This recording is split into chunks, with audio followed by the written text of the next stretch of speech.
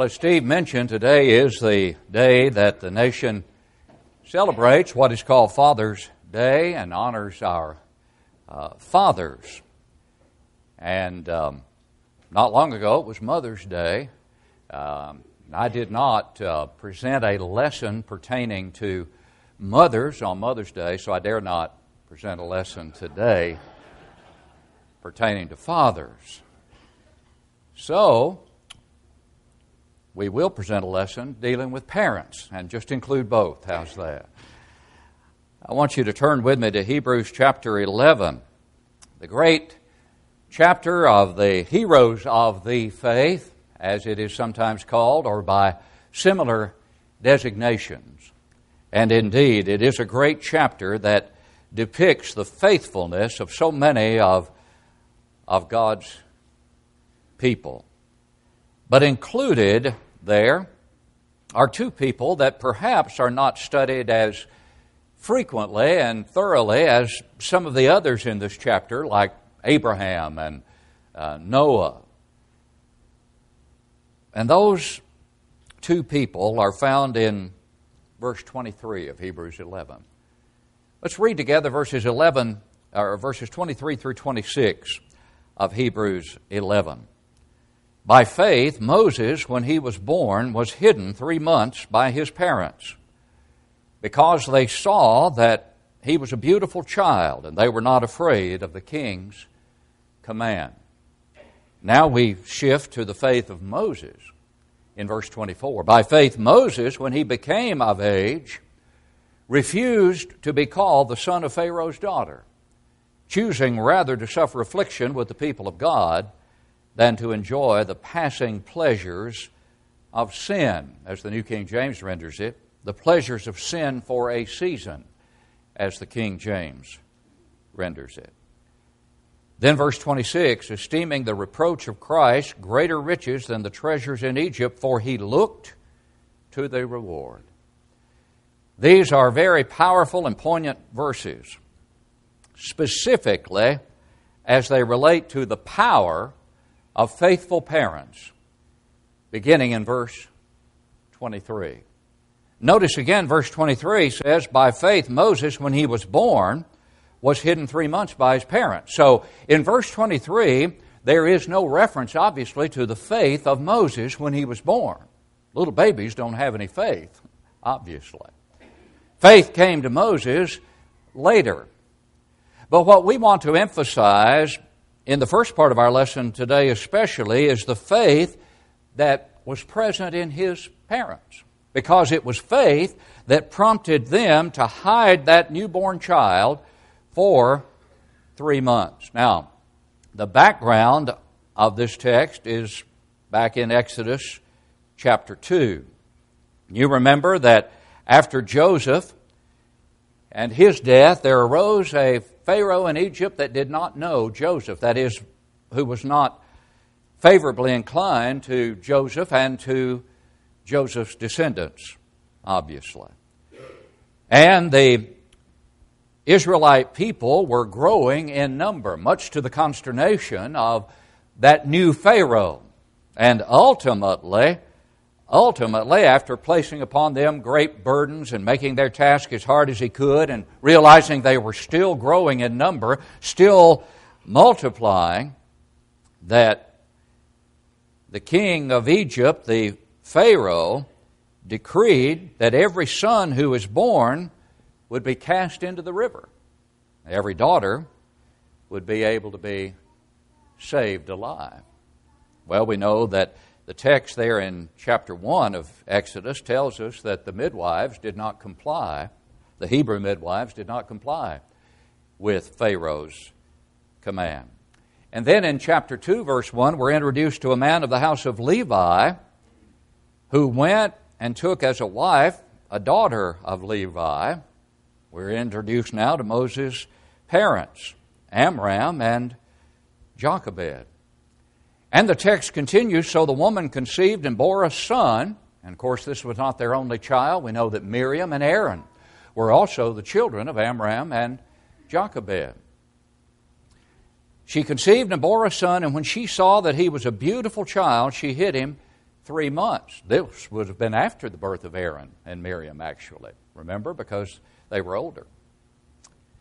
But when she could no longer hide him, she took an ark of bulrushes for him, daubed it with asphalt and pitch, put the child in it, laid it in the reeds by the river's bank. And you are well familiar, I am sure, with what followed, and how Pharaoh's daughter came to the river and found the child.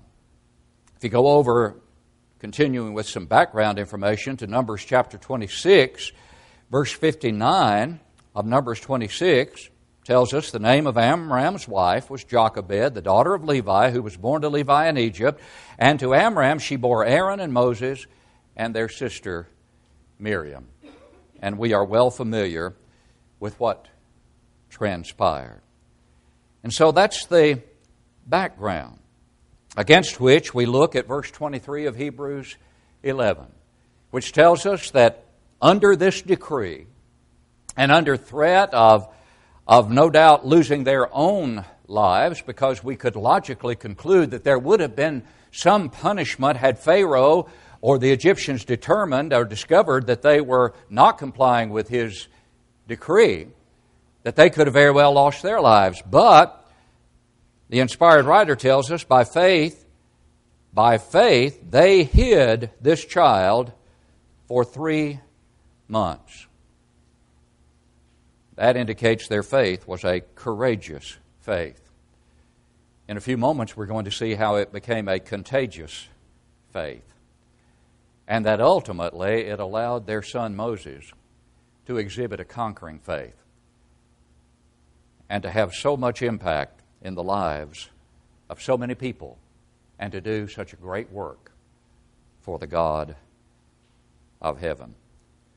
But these were courageous parents. These were parents who had more faith in God and more reverential fear of God than they did dread and terror of this particular Pharaoh. And there was something about this child. Yes, the text says he was a beautiful child, but there was something about this child that indicated to them the divine favor of God and that God had something good in store. Now, since the text says that it was by faith that they hid him, and we know that faith comes by hearing, and hearing by the Word of God, it would not be too much to assume that God had communicated something to these parents concerning the future of this particular child. He was a child that was pleasing to God, a beautiful child. The ancients had the idea that that kind of beauty certainly indicated divine favor and that there was something special that awaited the child. But in this case, I think based upon the phrase by faith and what we know about faith and how faith comes, there was something more than just the beauty of the child that gave them that indication and that bolstered their courage to defy Pharaoh and to obey the King of Kings, the Lord Himself. In Acts chapter 7, Stephen, in his speech before the Sanhedrin just prior to his stoning, mentions this incident and says in verse 20 of Acts 7, "At this time Moses was born and was well-pleasing to God." Well-pleasing to God. The original indicates literally fair to God. He was fair to God. There was something about the child that was communicated or indicated to these parents that gave them the courage, by faith, to risk their very lives in hiding this child for as long as they could. And then, obviously, for some reason, and we're not told what the reasons are, we're not given a lot of detail, we're not told, perhaps the lung capacity, as I read from someone, of a young boy when he hits 3 months old, might have been a little hard to hide all that noise from the Egyptians. But the circumstances changed to the extent that Jochebed put him in that ark of bulrushes and set him afloat by faith, obviously, trusting God that all things would work out. And indeed, they did. faithful parents hid this child, and they were not afraid of the king's command. A courageous faith. But then we see a contagious faith as we look at the next verses that describe what transpired with Moses as he grew to manhood. And verse 24 tells us, by faith Moses, when he became of age, refused to be called the son of Pharaoh's daughter. Now, here he refused. He denied something and he decided something. Verse 25, choosing rather to suffer affliction with the people of God. What do you think provided the basis for that decision? And think with me about the difficulty of that decision when you consider what Moses had growing up. He was in the lap of luxury, without question. He was in the most enviable position that anyone could have been in at that point in time. And yet, when a certain point in time came, he made a choice. He decided to deny all of that luxury, all of that power, all of that prestige, and chose, verse 25, to suffer affliction with the people of God. Why did he have such an affinity at this point in time for the people of God? He had not been influenced greatly by the people of God as a whole. Who were the people of God that planted within him that strong desire and that faith that ultimately allowed him to make the right decision? It had to go back to his parents. It had to go back to his parents, because you remember how God, through His providence, worked it out when Jochebed set him afloat in that ark of bulrushes, and the son of Pharaoh's daughter came, Pharaoh's daughter came down and realized that this beautiful child was there, and was asked, "Do you want me to find a Hebrew?" One of her attendants, "Do you want me to find a Hebrew to nurse him for you?" And guess who that Hebrew turned out to be? His mother, wasn't it? His mother. And no doubt his father had an influence as well during those formative years. And in those formative years, they obviously planted within him a love for God and a love for God's people, that despite all of the luxury, all of the advantages, everything that he had at his disposal, that when it came time to make a choice, he made the right choice. He chose the people of God. The Egyptians were not the people of God. He had been reared in their presence and been given everything by the daughter of Pharaoh, who obviously loved him dearly and cared for him very well. And yet, the Egyptians were not the people of God. And Moses had been brought up to love the people of God. And therefore he made the proper choice. The late Burton Kaufman wrote about this incident and three others that I thought was extremely beautifully written material that I'd like to share some thoughts from with you today. As he wrote about this particular incident with Moses and the decision that he made, he talked about some other royal refusals, he called them. Royal refusals. Think about that for a few moments. And the significance of those refusals. There are 4 royal persons that the late Brother Kaufman mentioned, each of whom made a notable refusal. Who were those 4? Moses was one. Who was another? David. Another? Daniel. And of course, Jesus. These were four royal persons who made royal refusals. We're looking at one of them here today in some detail. Moses refused to be called the son of Pharaoh's daughter. In 1 Samuel chapter 17, as David, the young David, was about to go forth to face the Philistine giant, Saul, the first king of Israel, had offered to him the royal armor. And you remember, David put it on. And then he very shortly thereafter took it off. Because he said, I haven't tested this armor, and I can't do this. He refused the royal armor. And he chose instead his trusted slingshot and 5 smooth stones. He only needed one, as it turned out, to bring down the giant. And then, what about Daniel? In Daniel chapter 1 and verse 8, what do you read about there with Daniel? Remember, he was in Babylonian captivity, having been taken as a member of the royal family, Daniel was, having been taken to Babylon.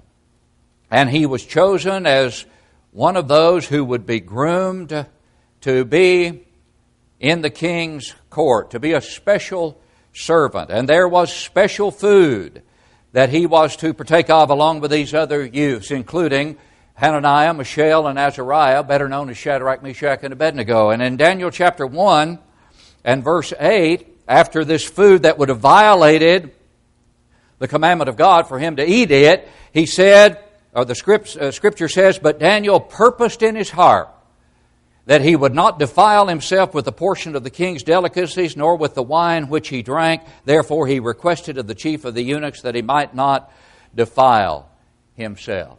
He had confidence in God, and you remember that as the account continues, he said, you let us eat what we can rightfully eat according to God's commandments. You let us do that for 10 days, and then you look at us and see how we're doing compared to the others. And they were better than any of the others because God blessed them for their faithfulness. Another royal refusal. And then finally, Jesus. Jesus refused the popular efforts to make him an earthly king. In John chapter 6, in verse 15, therefore when Jesus perceived that they were about to come and take him by force to make him king, he departed again to a mountain by himself alone. Jesus refused to be made an earthly king. Brother Kaufman asked this question in relation to these 4 royal refusals. He asked, are these the 4 great refusals in history? Due to the conditions surrounding each of these great crisis decisions and to the epic results that flowed out of each one of them, they must be hailed as decisive victories of the human soul over what? Over temptation, making them stand forever as inspirational examples of the Christian who in the probation of life often finds the dreadful difficulty of saying no. That's the challenge we face as Christians. The challenge of saying no. But Brother Kaufman continues, each of the 4 refusals noted here was made by an old man, right? No. Every one of them. Every one of the refusals, every one was made by a man in the vigor of life. And each involved a rejection of royalty. Moses rejected the royal adoption. He had it made. He had it made. He'd been adopted by the daughter of Pharaoh. He refused the royal adoption. David in 1 Samuel 17 refused the royal armor. Daniel refused the royal table. Oh, how many goodies were there to feast upon. and he refused the royal table, and Jesus refused the royal crown. He refused to be made an earthly king. And oh, how many lessons come from a study of these refusals. Christians have to forego being adopted by the world. We've got to prevent being adopted by the world, fashioned according to the world. What did Paul write in Romans 12, verse 2, 1 and 2? I beseech you, therefore, brethren, by the mercies of God, that you present your bodies a living sacrifice, holy, acceptable to God, which is your reasonable service, and do not be conformed to this world, but be transformed by the renewing of your mind, that you may prove what is that good and acceptable and perfect will of God. You have got to refuse the adoption of the world. Separate yourself from worldly allegiances and determined to undergo the adoption of sons through Jesus Christ. The world is nothing but evil. That is, the things that are worldly. 1 John 5 and verse 19, the whole world lies in wickedness, John wrote. When you choose the worldly, you choose the wicked. We're not to allow ourselves to be spotted by it. James 1:27, pure religion and undefiled before God and the Father is this, to visit the fatherless and the widows in their affliction, and to keep oneself unspotted from the world. We're not to be so enamored with its wisdom that we get caught up in academia and lose sight of the most important things in life. The wisdom of the world, Paul wrote in 1 Corinthians 3, is foolishness with God. We're not to love the world. 1 John 2:15, do not love the world, neither the things that are in the world. If any man loves the world, the love of the Father is not in him. For all that is in the world, the lust of the flesh, the lust of the eye, and the pride of life, is not of the Father, but is of the world. And then John says, and the world is passing away with its lust. But he who does the will of God abides forever. Moses understood that. David understood that. Daniel understood that. And Jesus, obviously, perfectly understood that. We're not to become friends of this world. James 4, verse 4. You adulterers and adulteresses, do you not know that the friendship of the world is enmity with God? Whoever desires to be a friend of the world makes himself an enemy of God. Do you see how much is written in Scripture about worldliness? How many passages there are that warn against being taken in by the things of this world. Here's what we're to do with the world. Crucify it. Galatians 6:14. Paul said, I refuse to boast except in the cross of our Lord Jesus Christ, by whom the world is crucified to me and I to the world. That's the attitude that we're to have toward the world. We've got to reject the world's adoption and receive the adoption of sons through Jesus Christ. Galatians 4, verse 6, Ephesians 1, and verse 5. And then the late Brother Kaufman concludes some comments in such a beautiful way, I thought, as he applies it to us today so beautifully and poignantly, in saying, like David, Christians should reject the armor of this world, preferring the whole armor of God. Ephesians 6:14. Like Daniel, they should reject the world's dainty fare, and like Jesus, any crown the world might offer, preferring the incorruptible crown, 1 Corinthians 9:25. The crown of righteousness, 2 Timothy 4:8. The crown of glory, 1 Peter 5, verse 4.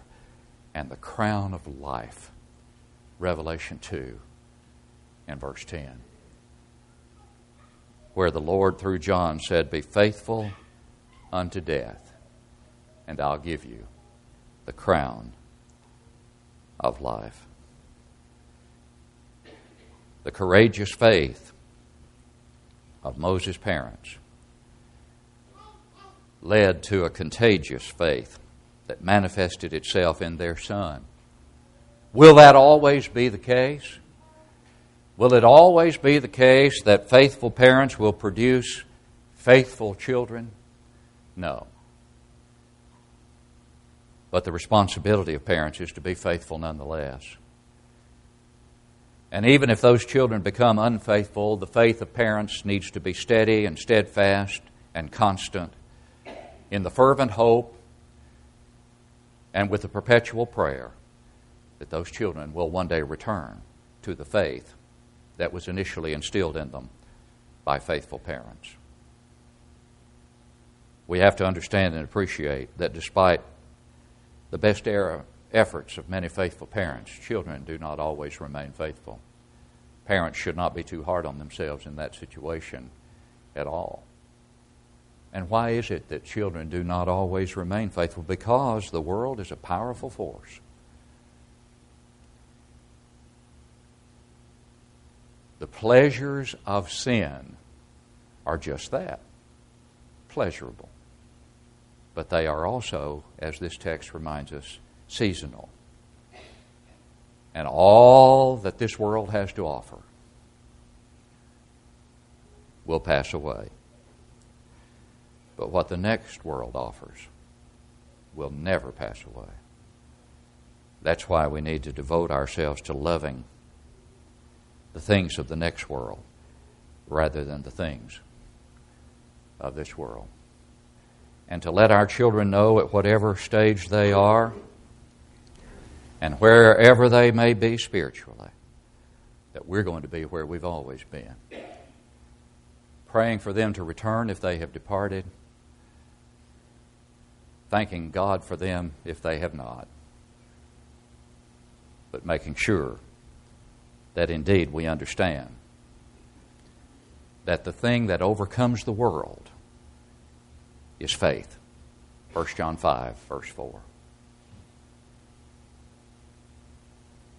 And in that text, John reminds us of something that we've learned from the life of Moses and so many other great heroes of the faith in this 11th chapter of Hebrews. And that is, for whatever is born of God overcomes the world. And this is the victory that has overcome the world, our faith. What about your faith this morning? Is it a faith that is based upon hearing, and hearing the Word of God, of course? It cannot be a faith that is based upon feeling alone, but a faith that has to be based on testimony, based on evidence. Romans 10:17, so then faith comes by hearing, and hearing by the Word of God. What should I hear from the Word of God to produce that faith? That Jesus is the Christ, the Son of the living God. Believing that with all of my heart, John 8:24, or being prepared to die in my sins, Jesus said. Believe that I am He or die in your sins. But it cannot be faith alone. That is the conquering faith about which we've studied this morning. But a faith that moves us to repent of our sins. I tell you no, but unless you repent, you will all in like manner perish. Luke 13:3. And so we have to change our mind about our life, change our direction. We must confess that Jesus Christ is the Son of God, Matthew 10:32. And we must be baptized for the remission of sins. Despite what most of the religious world tells us about baptism, the Lord tells us this: he who believes and is baptized will be saved. Mark 16:16. That is the faith that is courageous, that is contagious if indeed right-thinking people will heed it. And it is the faith, and the only faith, that will ultimately overcome the world. Is that your faith this morning? If not, it can be, if you'll respond to the evidence. You need to come home to your first love as a wayward child who has once known that conquering faith, but has been now conquered by the world. You can still do something about that, and we plead with you to do so in repentance and confession of sin as we stand to sing to encourage you. Will you come?